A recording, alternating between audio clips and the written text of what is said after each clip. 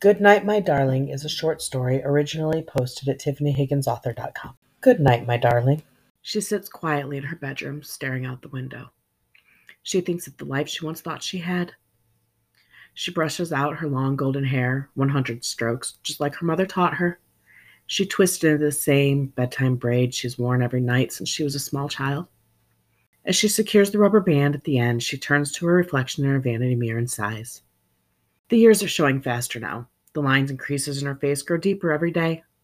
Slowly and methodically, she removes her makeup with a warm, damp cloth, revealing the bruises underneath.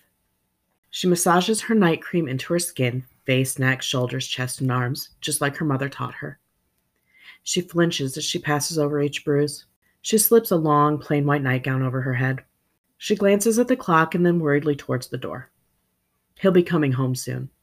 The bars are all closed, and there isn't a single after-hours party he's welcome at anymore. She pulls out her personal stationery.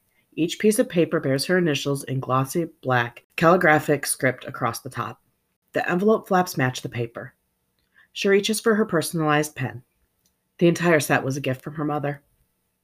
She begins her missive. She takes her time, carefully considering each word. It is somehow both the hardest and the easiest letter she's ever dared to write. The clock ticks louder. She's painfully aware of the time slipping by. Faster and faster the second hand moves. She returns to her missive, knowing that she must get it right the first time. There will be no time for errors. She signs the letter with love and slips it into its awaiting envelope. She uses a damp sponge to moisten the glue before sealing the envelope shut. On the envelope she writes, "Good night, my darling."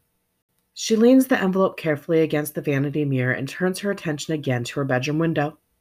She takes her medicine with her nightly glass of wine and then settles onto her bed. She leans back against her pillows, smoothing her nightgown into place. She takes another sip of her wine. She hears the rumble of his engine coming up the road. A soft smile touches her lips. She closes her eyes as she hears the sound of the garage door opening. Her body slumps to the side and her hand dangles over the edge of the bed. The wine glass slips from her fingertips and rolls, forgotten, across the floor, leaving a trail of red wine on the white plush carpet.